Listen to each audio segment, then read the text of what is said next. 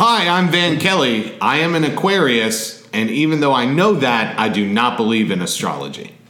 Hi, I'm Paul Patrick, and back in college, I did a masturbation bet with a friend of mine, and I lost.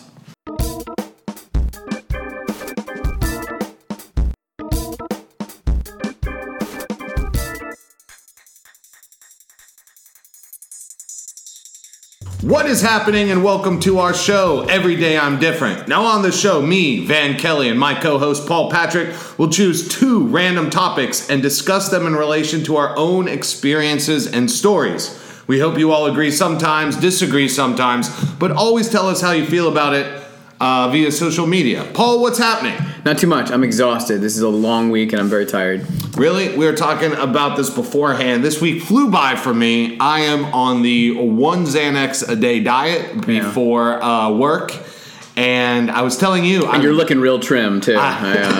Excuse me. I honestly believe that the world would be a better place if everybody took one small Xanax before work. My fact of the day, second one, was that I've never taken a Xanax before, so I am curious how I'd feel. I'm pretty mellow and chill anyway, so... Well, I say that about myself too, but it's just a more... I don't even know how to describe it, but it just makes everything acceptable. Okay. Yeah. You know, you're not pumped about anything, you're not upset about anything, you know you're at work, you're there to get it done, and the day just flies by. Okay. So, Paul, I don't know if this is a free ad read for Xanax, but... Drink your Xanax, kids. Yes. I'm a fan. That's what I got going for me. So this week hasn't been bad. Next time on... Okay. Yeah, I mean, hey. That was your topic. Maybe, your Xanax. Love of Xanax. Take them. Maybe next episode, maybe we'll take a Xanax and just, talk about stuff. All right, yeah. Do bees dream? No, I don't know. What would a color named Penta or Rupal look like? Penta 5, mixture of oranges and purples together. 5 shades of purple. And orange together. That's the or Rupal. That is the least hot book I've ever read. Let's see. We're going to go with your topic first, I believe, today, right, Paul? Speaking of reading, exactly. Speaking of reading, I want to talk about reading. Interesting, because I was thinking about doing a topic on reading sooner than later, so I'm glad we knocked it out. Well, then, out of the way. Reading, you take it away. If you were thinking of it, what do you think of? I've got my topic. You can start with what you were thinking of. No, I'm asking you. What do you think of? Yes. I am I don't want to sound like a douche, but I can't think of a better word right now because I guess I don't have that high of a vocabulary despite my reading. It's all the Xanax. Yeah. Well, you're the one yawning over there. I know. Yeah, you're not giving me nouns. Come on. Voracious. I'm a voracious reader. A voracious reader. Yes. Okay. Me and you both. We both have extensive libraries, fine leather volumes, tomes, if you will. I don't know about that. I'm not a douche, but I do read a lot. And you're smoking a pipe right now. I'm sorry. It's just it helps me with that and Xanax help me with my OCD. Okay. And as I think I've shared on this show before, I used to be an athlete. I used to be a jock. I used to be a meathead. And then I tore my ACL 2 times in a row, and I had nothing to do but just sit around. And I remember that was really when I got into The Daily Show with Jon Stewart. Okay. Which kind of opened my eyes to, hey, you know what? Smart people don't have to be nerds. You can be funny. You can be interesting. You can be, an extrovert. Yes. And shit like that. But you can't be an introvert at the same time. Absolutely. Call back. All right, go ahead. Absolutely not. And so I got into reading heavily around my senior year of high school. I went into college as a psych major and changed to English when I realized that it's the same thing, only you don't have to do math and the people are made up. So there are no real consequences when you psychoanalyze, Captain Ahab. Okay. Nobody gets hurt. He doesn't kill himself at the end of the day if you make a joke. Okay. So I'm a big time reader. Yourself? Well, I'll talk about myself in a second. Okay. So my question as pertaining to reading. Yes. Are you more interested in the story or are you more interested in the prose style? Between those two things, what would you say? Since I'm an English person and I enjoy reading, I enjoy both of those things. Okay. I know my authors well enough to know what to expect. So when I'm in the mood for prose and the beauty of language, I'll read something, like a Bukowski or a Tom Robbins or, something that is unique and fun. Okay. And then if I'm going to go story-wise, readers know I'm a big fantasy person. And this is a direction I was going to go when I was going to bring up reading and stuff like that. I'm a big proponent of most stories have been told already, and it's kind of how you put your own original spin on them. Okay. So when it comes to just regular fiction, I get bored pretty easily. I'm either like a nonfiction guy, a very creative fictional writer, or fantasy. Okay. Like, I'm not the kind of guy who's going to be like, ooh, I really want to read A Tale of Two Cities. That doesn't really apply to me. Okay. So, but if I had to choose one over the other, to me, there's one you left out, and that's character. I enjoy more than anything an interesting character. Okay. That's why Confederacy of Dunces I find so interesting. The Black Barkeep is very interesting. Ignatius Reilly obviously is very interesting.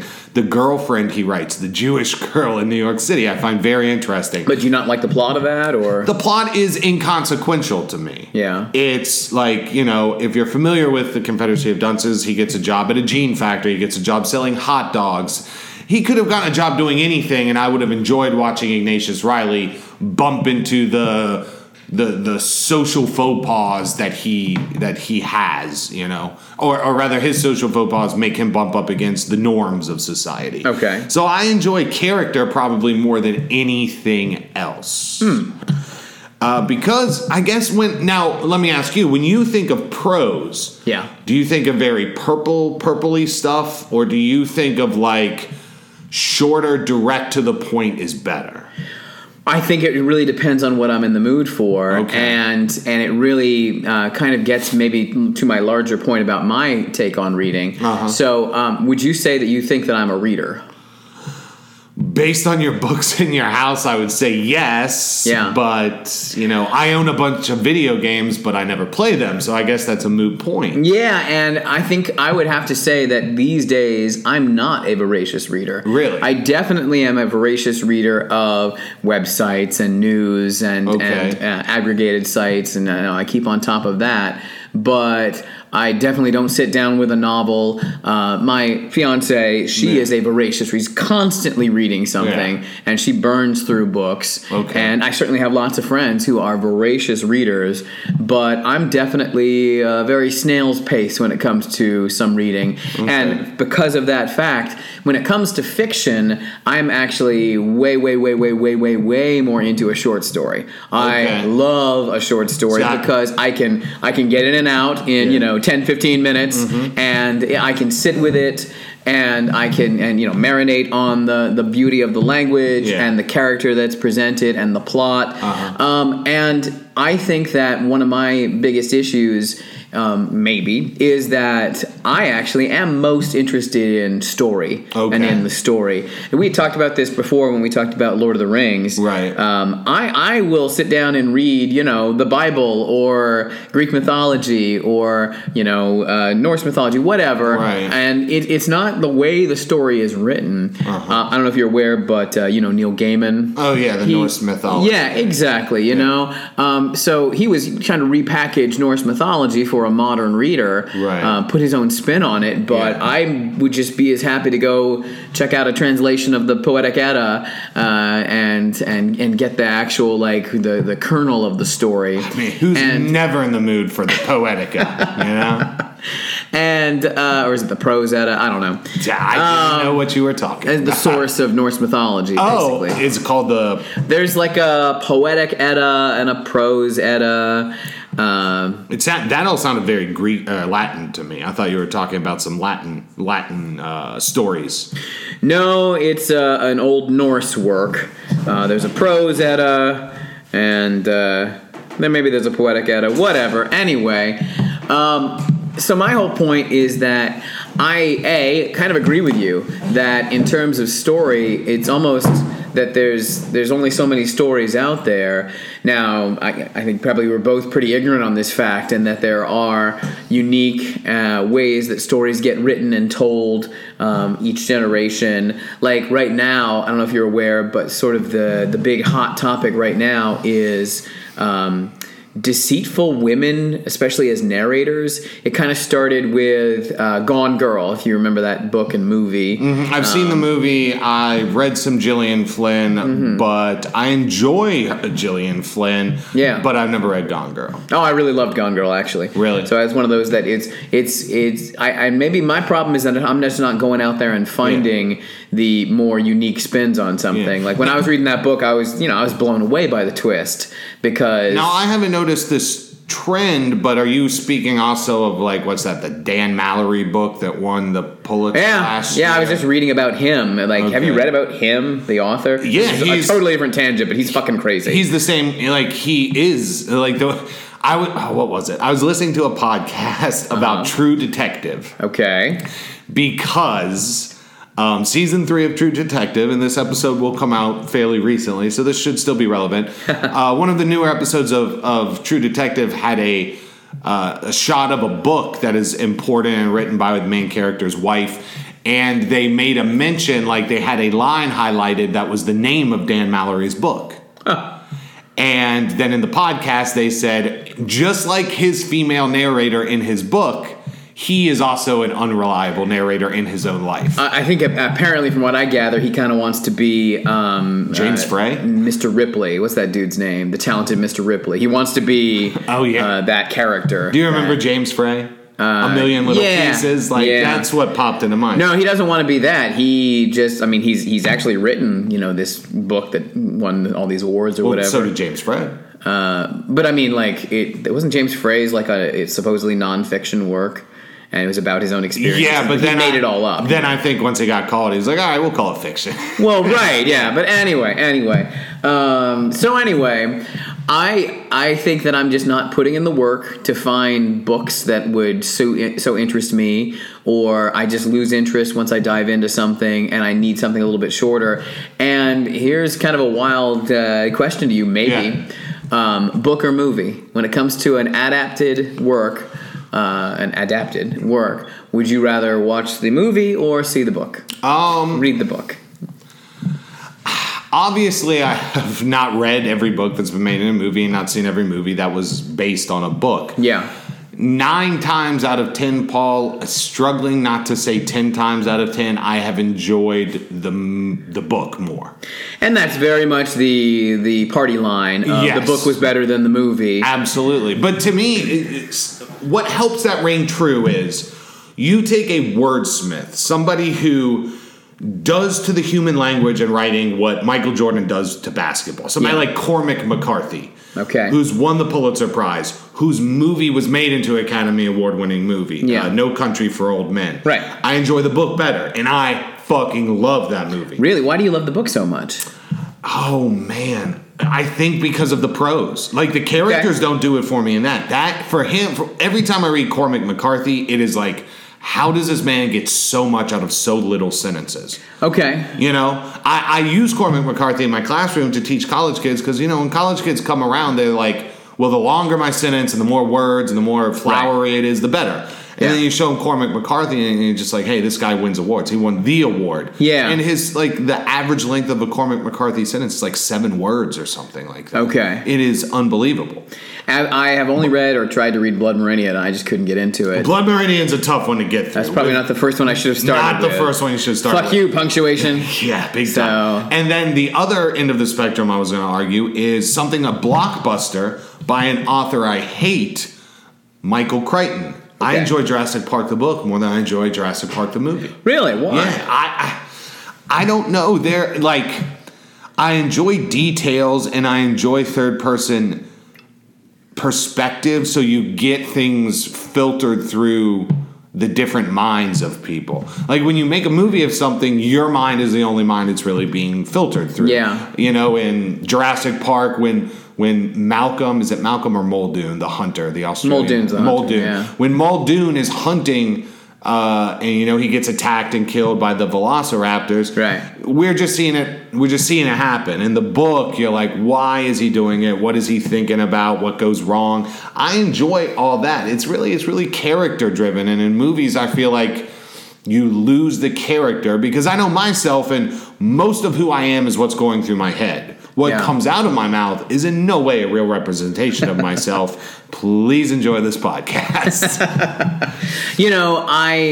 You're mentioning that makes me think, oh, you know what? I read Jurassic Park when the movie came out, and there was definitely some interesting details. And now I might compare my enjoyment of going back to read Jurassic Park to, say, my seeing a movie and then going to read the Wikipedia page, plot summary of some backstory. Coming back to our podcast on Lord of the Rings, I mentioned that I had not read Silmarillion and had just read on Wikipedia summaries, and I have to be honest, I'm not going to ever read Silmarillion. I don't think. Talk about some prose I hate. Fuck Tolkien. Yeah. That's not to bring that up again, but. I'm just more so interested in the story and the world, and if I have to read it to get it, then great. But I feel like I would just rather have it like condensed into this little pocket, and I'm sure that says a lot about me, whether it's just the way I consume stories and literature. I just wish I were sitting around a campfire hearing all these stories being told. If Cormac McCarthy wanted to come over and tell me about Blood Meridian, I would be, if Kurt Vonnegut wanted to show up at my door and write a paper on Kurt Vonnegut. I can't disagree more. Yeah. I gotta know, and that's probably why I gravitate towards the gigantic fantasy series. When I'm done with a book, I'm like, all right, what the fuck happens next? I need to know where these characters go from here. Yeah, and that's why I prefer. I mean, do you prefer movies or television shows? Oh, I guess usually a movie, honestly. Yeah, see, I prefer television because I want that long, I guess I wouldn't prefer a film version of Game of Thrones. I don't want a 3-hour version of a 8 season epic. Right. You're right. But to me, it's just what's the old adage? The art is meant to imitate life in some aspect, and to me, it's always been. I think it's adage. Yeah, sure. Anyway. Listen, when you read a lot, you don't pronounce words out loud. No, I say I run into that a lot. I've got a real penchant for, and people are like, a penchant? Yeah. No, it's a penchant. Or when I was a kid, I thought the word, this should have been my fact sometime, AWRY. I thought that was the word haywire. Because I'd heard people say haywire aloud, and I see this word written, and it's being used to say, things went awry. They went haywire. I think it's man, that's a fucked up pronunciation of these 4 letters, but I guess that's haywire. That's like the way the Cockneys went, hey, haywire. Right. Haywire. Yeah, that's weird, Paul. Now I can't remember what we were talking about. That's so weird. Oh, the adage that art should imitate life. And to me, it's always been especially, I can't disagree with you more, short stories are my least favorite way to intake the written word, period, probably. Really? To me, it's you've got this character, they have a conflict, or they have a problem, and they deal with it. Or they don't. Which, again, is a way of dealing with something. Right. And then it's over. Yeah. But in real life, that change that has been wrought upon you by your decisions or the conflict or whatever informs every other thing you do.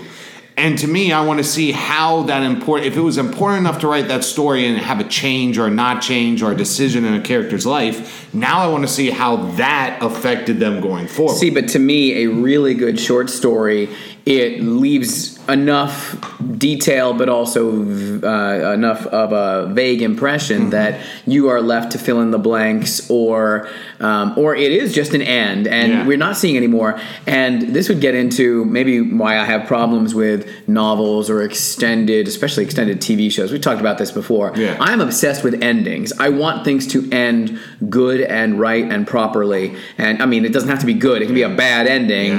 Bad things can happen, but I want it neatly tied tied up, or at least I want it over with. I don't want to be left hanging. What happens next? I think about the way did you ever watch The Sopranos? Oh, yes. So the way The Sopranos ended, and everybody debated over that endlessly. Yeah. And I loved that ending, actually, which you'd think would be weird because it's kind of a vague ending, but I don't think it's vague at all. I think it is, we're done. And either he is alive and he lives the rest of his life constantly looking over his shoulder, or he died right there, but it's the same either way. Yeah. Like, he's dead. He's a dead man walking one way or the other. Either he's going to jail, he's about to be arrested, he's about to be killed, or he is actually dead. Right. So to me, it was like, we're done, we're over with. It killed me how much people are like, all right, let's analyze this scene and look at all the circles and all the way he looked down, and like, no, fuck that. That's not. But are you against analyzing art in general? No, well, then I'm not. The end is one of the most important parts. I'm saying, and I want an end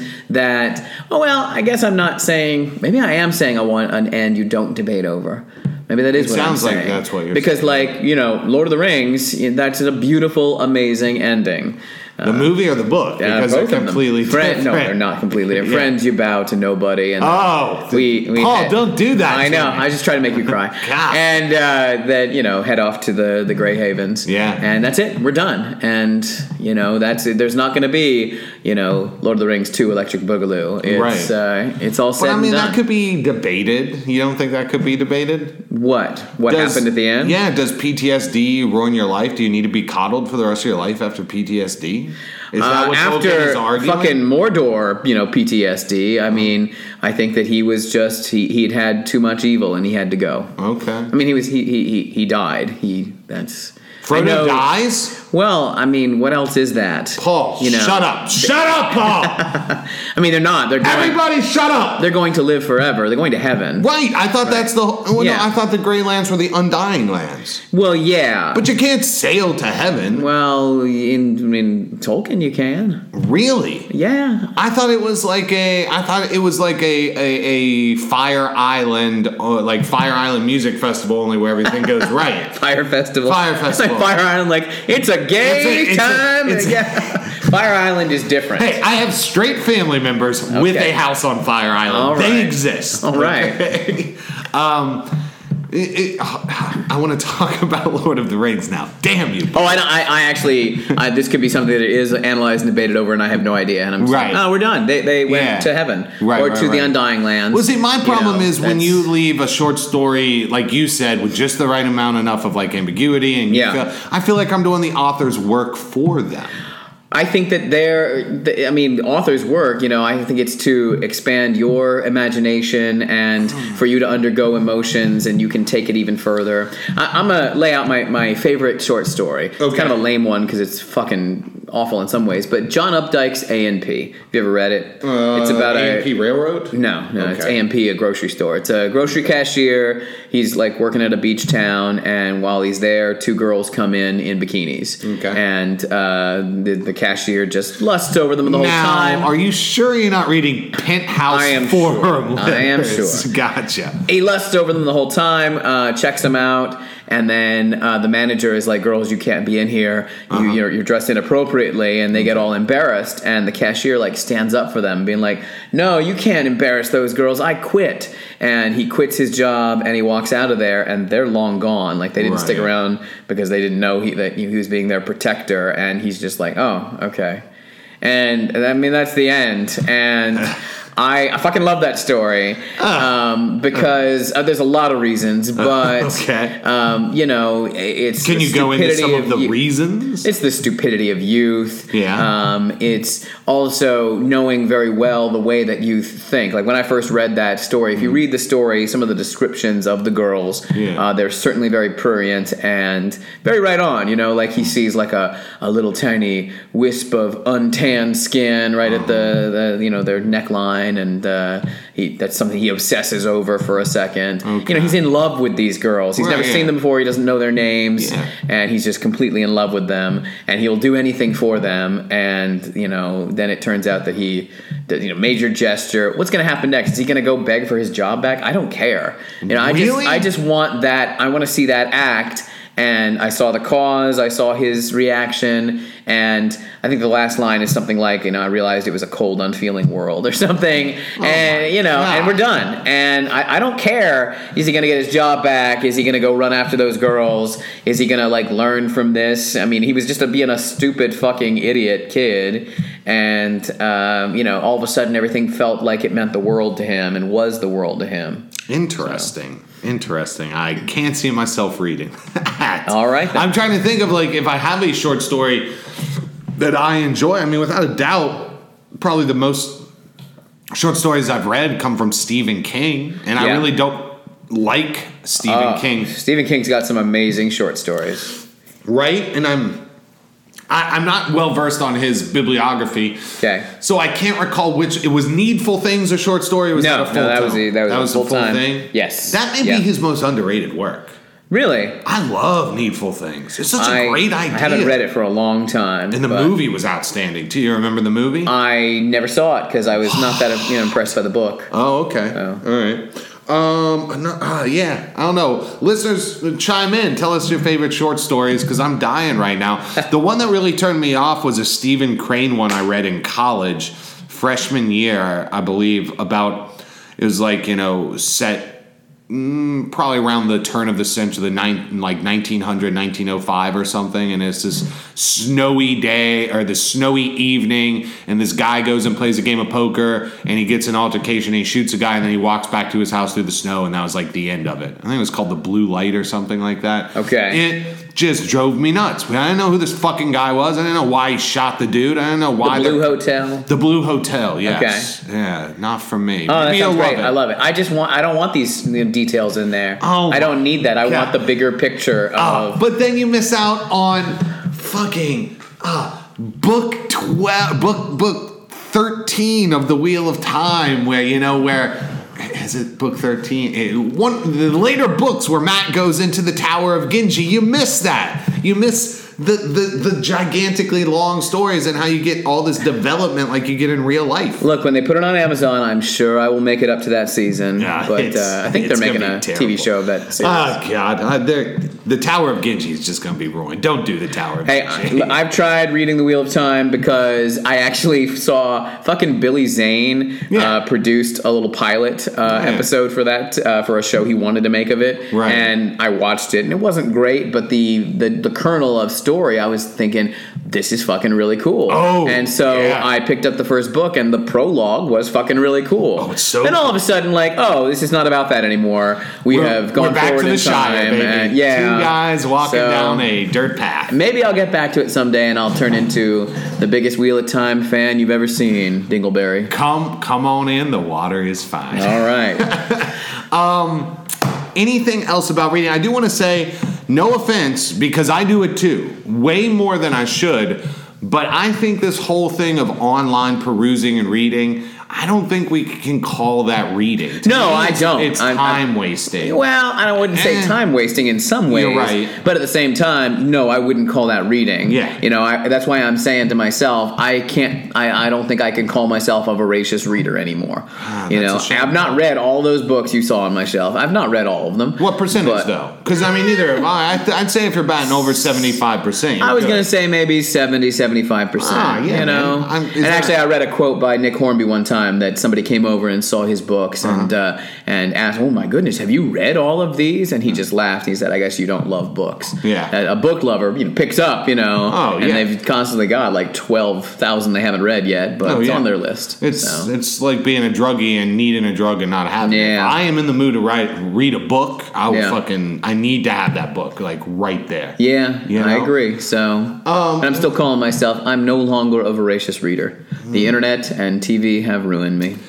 That's a shame. But what's give me a for myself, I don't think I would ever read a novel on the Romanov family and the Russian dynasty of the 300 years before the revolution. Okay. But because of online reading, I know probably more about it than the average person. Sure. What's something you've read online that you never would have read a book about, but because we have all these resources in Wikipedia now, we can at least get ourselves up to a 101 level. Man, that is a good question. Yeah, and Romanov's mostly, popped up. I will just go down a Wikipedia rabbit hole sometimes. sometimes. Okay. You know, I'll be like, I'm going to read all about every serial killer in 1972 for some reason. Okay. But then I will sometimes read, you know, true crime or like the book that came out not too long ago, I'll Be Gone in the Dark, I think it was called. Patton Oswalt's wife, the wife who passed away. Okay. She wrote it. Anyway, I'll like get into that, but if I start reading a whole book on that, it'll just fucking bum me out and feel depressed and awful about humanity. But I'll spend like an hour, you know, going down the Wikipedia hole on absolutely on whatever. So probably something like that. Okay. Quick question, just to go back to short stories. Sure. Was Breakfast at Tiffany's a short story? I don't think so. Might have been a novella, but I don't think a short story. Okay, I thought it was. Anyway, I kind of enjoyed that one. Oh. Let me see if there's anything else I want to discuss with reading. How do you feel about writers? This has more to do with writing than reading, I guess. But writers who make the change to not writing novels, but writing movies and screenplays and stuff. That's a fascinating question in terms of how I think that's perceived as like selling out. Yeah. I don't know if you're aware, but there's going to be a new Star Trek show later this year with Captain Picard. Like Patrick Stewart's going to come back and be in Star Trek. Cool. And one of the writers on the writing staff for that show is Michael Chabon, the writer of Wonder Boys, Cavalier and Clay. Yeah, like he is a serious bona fides literary writer, and he's writing on the staff of a Star Trek TV show. Cool, very nice. Yeah, so I think that it gets shit on, but I gotta say, I don't see what the problem is. I mean, it's a different medium for sure. So I wonder, do you know any off the top of your head other than Cormac McCarthy? He wrote, and I think he maybe even directed too, but he at least wrote a movie a couple years ago. That's the one that popped into my head. It was supposed to be shitty. I've seen it, and that's kind of why I brought it up. I love reading Cormac McCarthy, maybe more than any other American writer that has ever lived. Yeah. And the movie was called The Counselor. Yes. With Brad Pitt. It had a killer cast. Javier Bardem, Brad Pitt, Michael Fassbender. I always want to call her Cuba Gooding Jr. because she's from Cuba, but it's Cameron Diaz. I always want to call her Cuba Gooding Jr. I don't know why. Yeah, all right. She's from Cuba. Glad it wasn't. Never mind. Yeah. And I couldn't stand it. Yeah, I thought it was terrible. I never saw it, but I heard a lot of bad things. So, I mean, now... But like William Faulkner became a screenwriter, you know. What? Back in, What did he write? I don't know. And nothing 1930s, famous, nothing that we have read necessarily, but I feel like I'm right about that. Mutiny on the Bounty or some shit like that? No, I don't know. Yeah, it's interesting to me how, and maybe we'll do another episode, but because I kind of wanted to focus more on why reading is making its way out, you know, which it has been for, what do we want to say, like 30 years, 20 years probably? Yeah, but has it really, or... I mean, this is one of those. Was it always the good old days back then? I mean, did reading have such a heyday at a certain point? Oh well, I mean, if we're gonna really talk I think like 300 years ago it was huge because it was but huge among whom? You know, like this is something I point out to my students. You know, we're reading the stuff that every Roman read, but no, every literate Roman, because the literacy rate was maybe like 10%. So you're not talking about most people. So wait, so what percentage of America?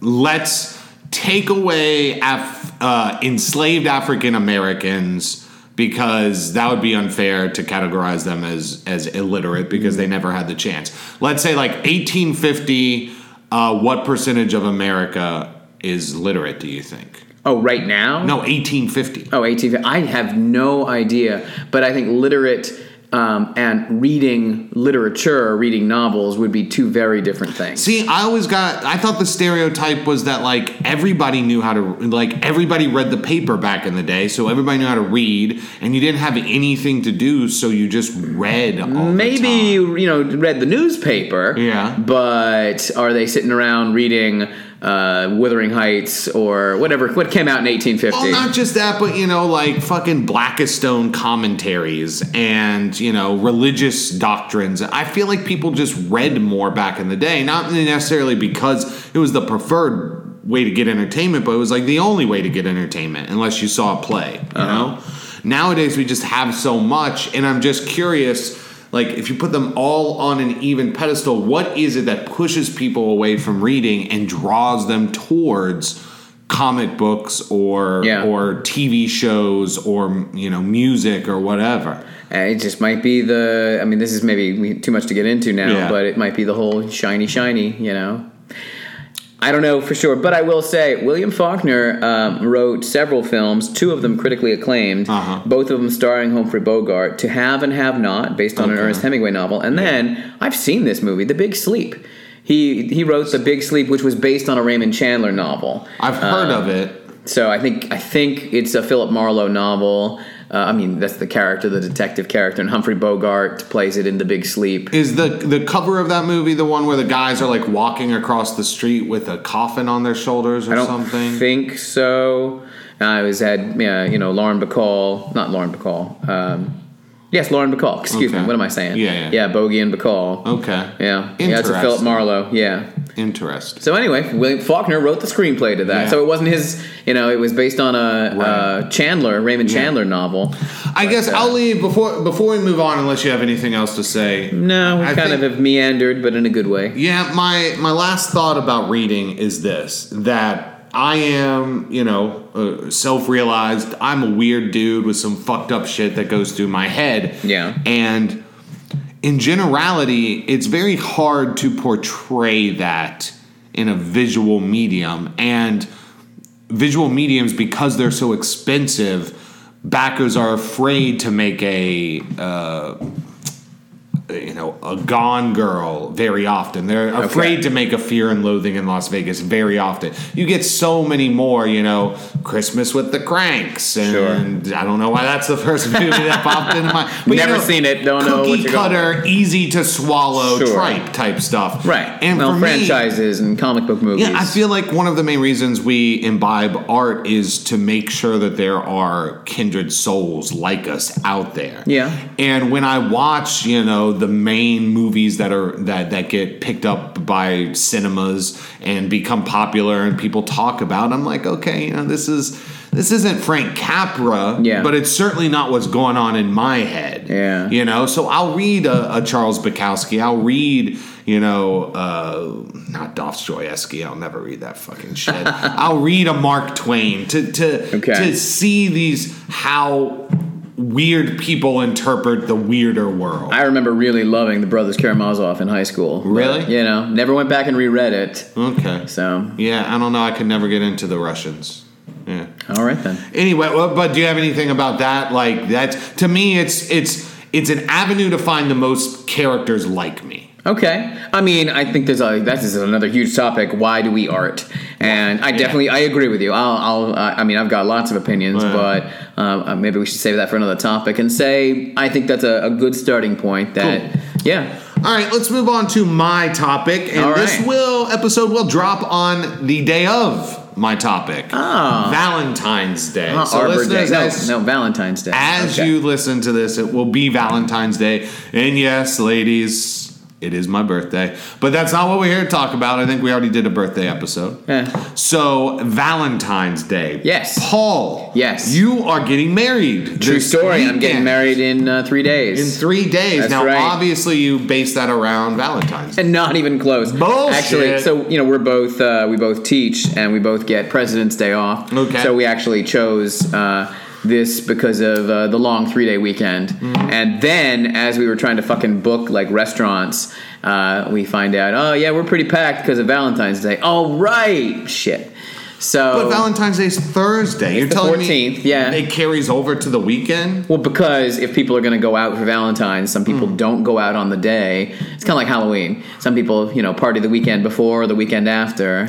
Yeah, but that's to party because you're going to have a hangover. Well, I think that you can absolutely have dinner and then have romantic or kinky or whatever kind of sex. Wake up early in the morning, raring to go. You could, but I still think a lot of people, they wait until the weekend because maybe they can't get a sitter. Mm-hmm. There's lots of situations where I think couples of whatever ilk are going to have a hard time getting together on Valentine's Day. Okay. Interesting. Mm-hmm. So now, are you a fan of Valentine's Day? It's one of those things that when I've been dating somebody, I will observe it maybe. Okay. Like when I was in college with my college girlfriend, we went out to dinner. We weren't very romantic, honestly, but we went out to dinner. Mm-hmm. I got her flowers, whatever. Right. And I'll tell you the weirdest Valentine's Day I've had. I've mentioned on the show before, I was dating this girl who was in the kink community in D.C., and she asked me if I wanted to go to a happy hour. Yeah. And it turned out that the happy hour was Valentine's Day. Just turned out it was. So we go to this happy hour, and she's in the community, and she's got other play partners. Right. And she tells me, listen, my other play partner, he's not going to be there tonight, so don't worry. I don't want you to be freaked out about going to meet people. I said, whatever. We're not exclusive. Right. Don't worry about it. So we get there, and I've mentioned before how I could not have been more bored by the conversation. But about halfway through, in walks this guy who, I'll just use his name because I think he's since left the community in disgrace. His name is Mr. Sean. Okay. And it's the guy that my date was seeing, and she freaks out. Okay. And she's like, "Oh my God, I'm so sorry that he's here. Okay. Don't be awkward. Don't be weird." I'm like, "It's totally fine. We're cool." And first of all, lady, had you not said anything, I would not know who this guy is. Well, I'm sure he was going to come over, and talk to her. So maybe but he wouldn't have come up and been like, "Hey, I'm the butt plug guy." Like. Well, hold on a second. Okay. Oh, so anyway, she says, "Well, great. I'll bring him over and I'll introduce you." And we have a seat, and he comes over, and I'm introduced, and he immediately sits down with us and starts stroking my date's thigh. Oh wow! And like way up her leg, and kind of just kept giving me a look the whole time. So while I was not weirded out, you can't say a look. You got to describe this look. Was it a possessive look? Oh, okay. Yeah. It wasn't a come hither, let's get into this. No. It wasn't a come at me, bro. But it was definitely an asserting his dominance look. And I'm all of a sudden just like, all right, now fuck this. This is weird. And Did you laugh? This is not what I signed up for. I would have had a laugh. I just kind of smiled and like, all right, whatever. Yeah. Because you've just made me part of your kink that I did not ask for an invitation to this. I gotta imagine that's a big no in the community, right? I think so, but I don't know what was happening there, other than, and maybe I misread the situation. Maybe I got freaked out over nothing. But no, I'm not a gynecologist, but I think he was fingering her, Paul. Right. Okay. So, and I made a decently quick excuse that I had to get out because it was a school night, and I took off. Yeah. And we didn't see each other much longer after that, just because I felt weirded that, like, yeah, you're right. Yeah. She made a big deal of it. Like, she was trying to invite the drama. Right. And I was not interested in that, or, That is a very bizarre... it was a very strange Valentine's Day. So no, I'm not typically in for the typical thing. My fiance last year and I, we went to this burger place we like a lot, and I think we're gonna do that again just because we like that burger place. And so, are we doing something for Valentine's? Yeah, we're going to a burger place, but it is for us. It's our thing. Yeah, but Valentine's Day, I've never understood it, because what does it matter what day it is? Like, can't you have a special day with your partner whenever? Whenever, yeah. I'm of the same ilk, and also, I'm sure there will be ladies who maybe take offense to this, and maybe they will say I'm in the wrong. But to me, it is just it's like a disrespectful idea. And it's... All right, wait, why? Disrespectful in what way? Well, first of all, I don't think we're all adults here, let's be honest. This is a made-up, nonsensical thing by capitalistic entities that needed to sell stuff in a time of our year when not a lot of stuff is sold. Yeah. So it's made up. So the fact that you're expecting attention or wanting attention or extra special things to happen to you on something that is based on nothing is just to me, it reverts back to the pay attention to me because I'm a girl for no other reason. Wait, what? It's like, this is Girls' Day, but it's a made up Girls' Day. Okay.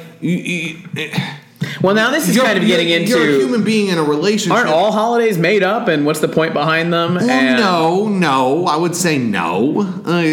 Thanksgiving, we spared the Native Americans that coup d'etat, and we let them come party with us. Right? Wait, what? We spared them? We spared them the kill shot. We quit killing them for a couple years so we could have dinner with them, right? I'm not a historian. I think that's how it happened, or at least my God, please let's move on.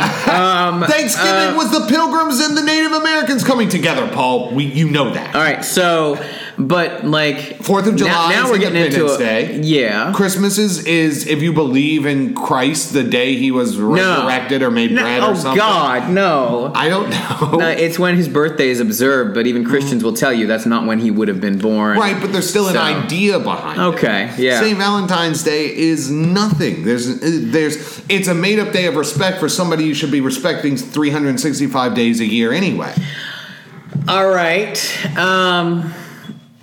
So you're against it. I'm very against it. I just feel like women should reject it. I feel like it's... Why is it still about women?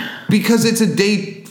Am I wrong on this? Do men not get excited for Valentine's Day, some of them, or... Well, men get presents for Valentine's Day?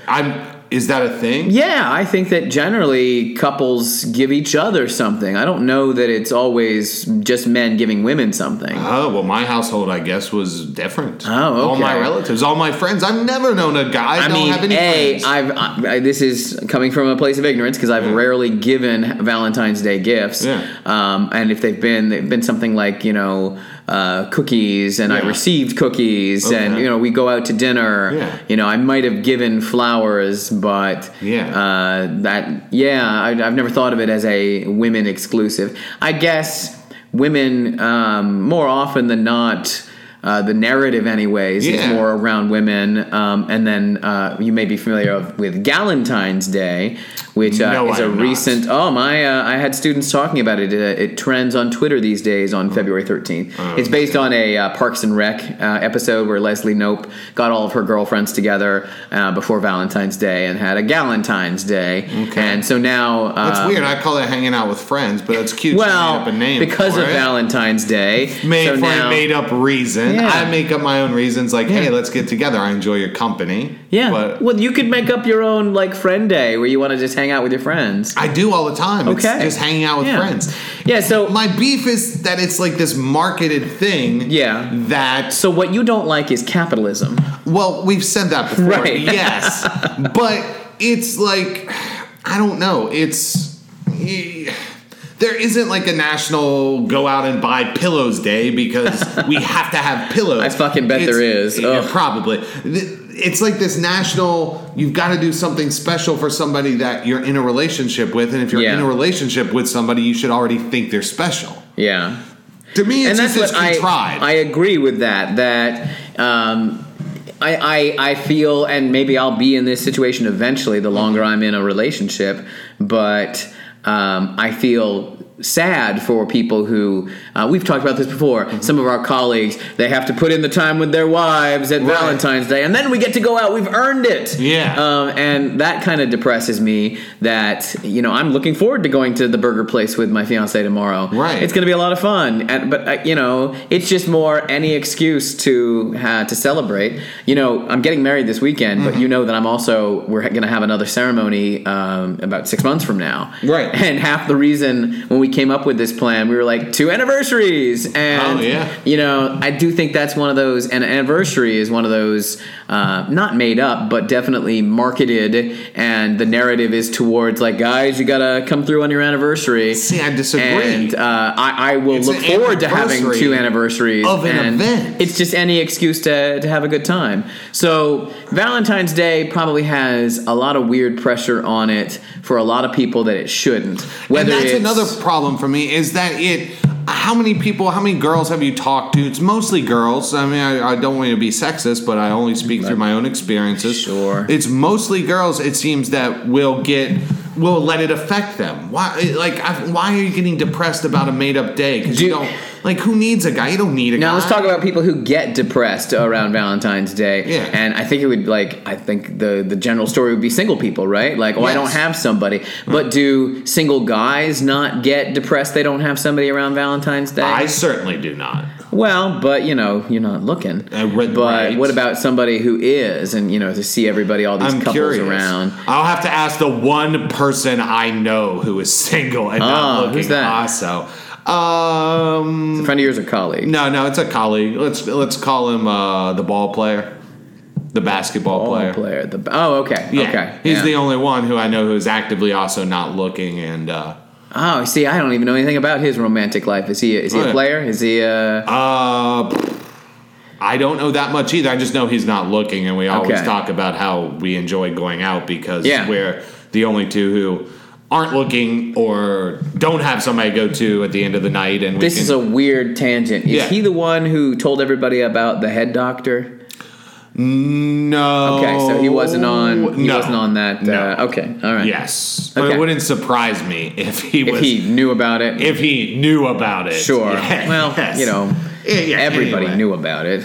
Apparently, look, we all lived, right? But so how about this? Let's end on a positive note. Okay. How about that from Van Kelly? You don't hear that too often. Never. You're not a positive person at all. Best Valentine's Day, and I'll even throw it in your direction of the Valentine's Day time period. So, if it was a weekend thing or whatever. Best Valentine's Day? Yeah. I have been single for a lot of Valentine's days, so I very often have done nothing, and it's not been a big deal. Like when I was a kid, my mom used to always want to go out with the family for dinner on Valentine's Day. Oh, cool! And we'd go to a Japanese steakhouse. Yeah. So I've got some fond memories of Japanese steakhouse Valentine's days. Very nice. And then also just my last year with my fiance, I gave her some truffles. She gave me some peanut butter brownies. We had burgers and, fooled around. It was terrific. Nice. Yeah. Very good. Yeah. See, that's another thing I don't get about the Valentine's Day thing is I hate having sex after eating and on a full stomach, so I just don't see how that happens. So you wait? How do you have to wait? 4 hours or 6 hours? Is going? I don't know. I usually just starve myself for a day and a half beforehand. So. Jesus. Yeah. How do you have the stamina? Do you have at least a protein bar by the bed? Yeah, I drink a 5 hour, get some B vitamins, and then That is not. I think we need to talk about having healthy sex in the future because that does not sound like it. Maybe we do. Maybe we do. Yeah. So this is a little story from my past. Okay. One of my 3 serious girlfriends. We started dating about a week after Valentine's Day.